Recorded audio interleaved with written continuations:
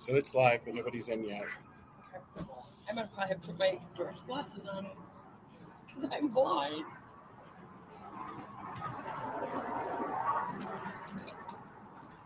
And I'm old.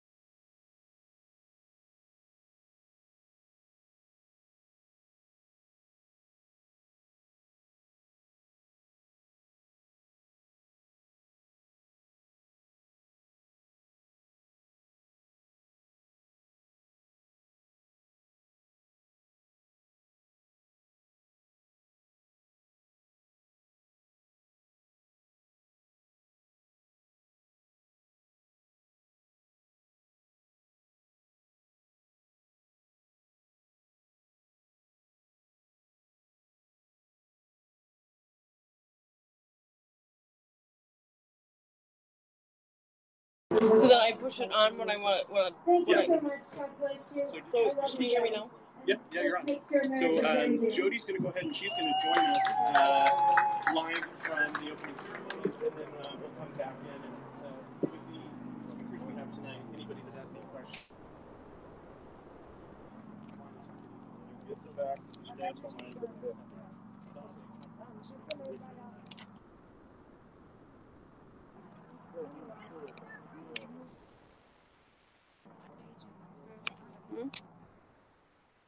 Oh, hold on. Do you want me to interview you?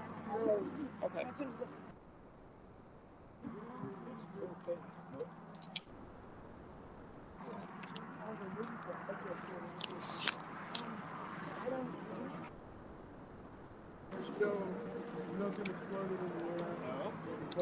So how do I know? Oh, you're on right now. You're hot. No, I have it on off. Nope, then it means it's hot regardless. Okay. So how do I know if you can hear me? It's just this is picking it up. Oh, maybe. Step away for a second. Golden Valley. Oh, okay. Can you hear me now? Can you hear me now? Downtown. Just hear me now? Okay. It was just this picking you up. Okay. So I can take some pictures and then I can just talk to people. But I'm not going to know if you want to ask a question You're fine or. for now. You're a roving reporter. Okay. Okay. And I had to start again, just my children and my wife. Thank my lucky stars to be living here today, 'cause the flag still stands for freedom, and they can't take that away. And I'm proud to be an American, where at least I know I'm free. And I won't. But I was just wondering, how do I see if there's any typing?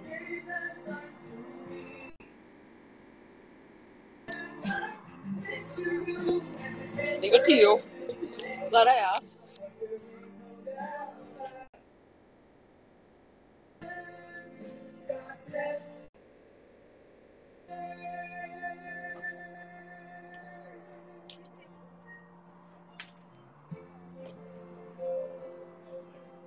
We just need an audience, and this is unbelievable. We're open tomorrow. Y'all be here. David G. Harris will be here, so What? David G. Harris Jr. will be here tomorrow night. If you Google him, you'll know. Detroit down to Houston and New York to LA, where there's pride in every American heart, and it's time we stay the same.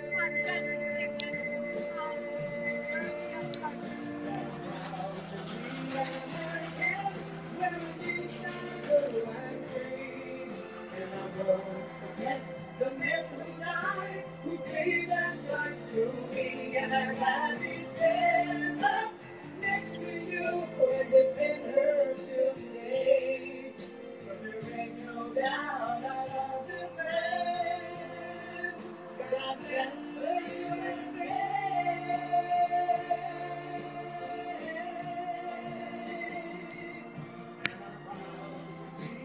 American, where at least I know I'm free. And I won't forget the men who died, who gave that right to me. And I gladly stand up next to you and defend her still today. 'Cause there ain't no doubt I love this land. God bless the USA.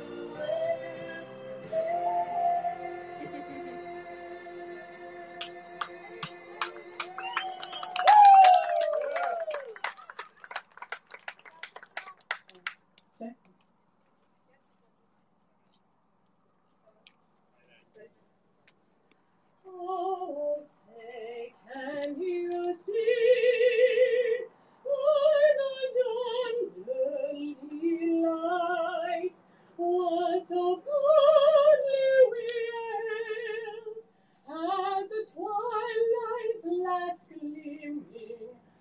those broad stripes and bright stars through the perilous fight. O'er the ramparts we watched were so gallantly streaming, and the rockers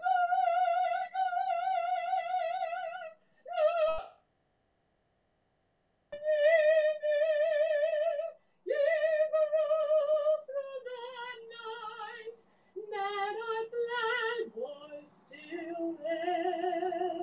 Oh, save us, that star-spangled banner yet wave, o'er the land of the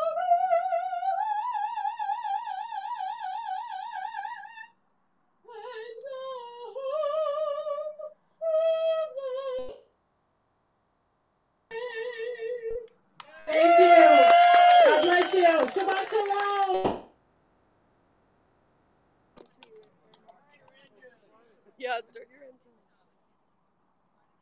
I don't know how to follow that up, by the way. I think I'm talking Brooklynese. Okay, can everybody please in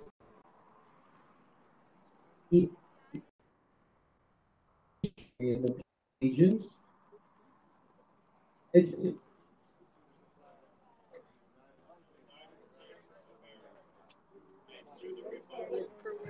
Stands one nation.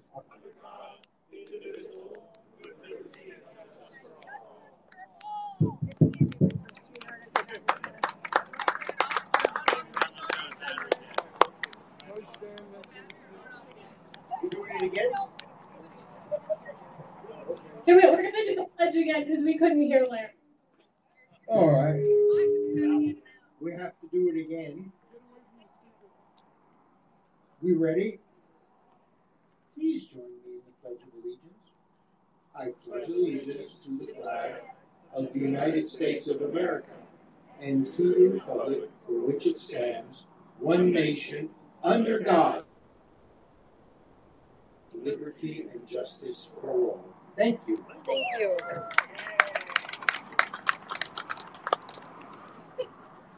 Oh, good. We're not doing it tomorrow. Yeah, all day. Really? Wait, really?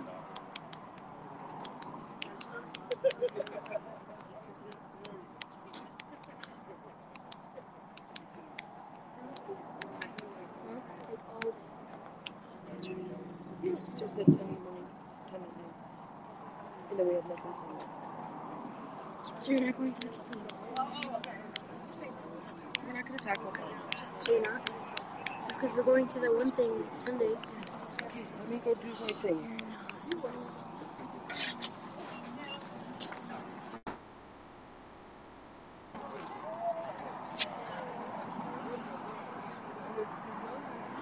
What is this? Where did you buy this? My brother brought it up. It's a beautiful evening in Golden County, Arizona. The sea is so beautiful. Ladies and gentlemen, it's tonight for the first of the ceremonies into Trumpstock, the West Coast Community Fairgrounds. We're still on Newmark. Jody's joining us live tonight as well. Jody Wilson, our roaming reporter. Are you out there? Hello, everyone. Let us pray. We're actually going to pray. Dear Heavenly Father, we just come to you tonight, and Father, our hearts go out to our country and the mess that it's in, and Father, we want to thank you that you're in control of all the situations that are around it. Father, we do put our trust in you. Father, our president is under attack, and Father, we know that the enemy is not flesh and blood. So, Father, we just pray that you just bind those spirits that are working against him right now in the name of Jesus. Father, I just pray that you just bless everyone here. The work that's been put into this, Father, we just pray that you just bless that. This establishment, Father, that allows allowed us to have this on their facilities. Father, I just pray that you bless their family. Father, I just, again, just lead our country, especially our leaders.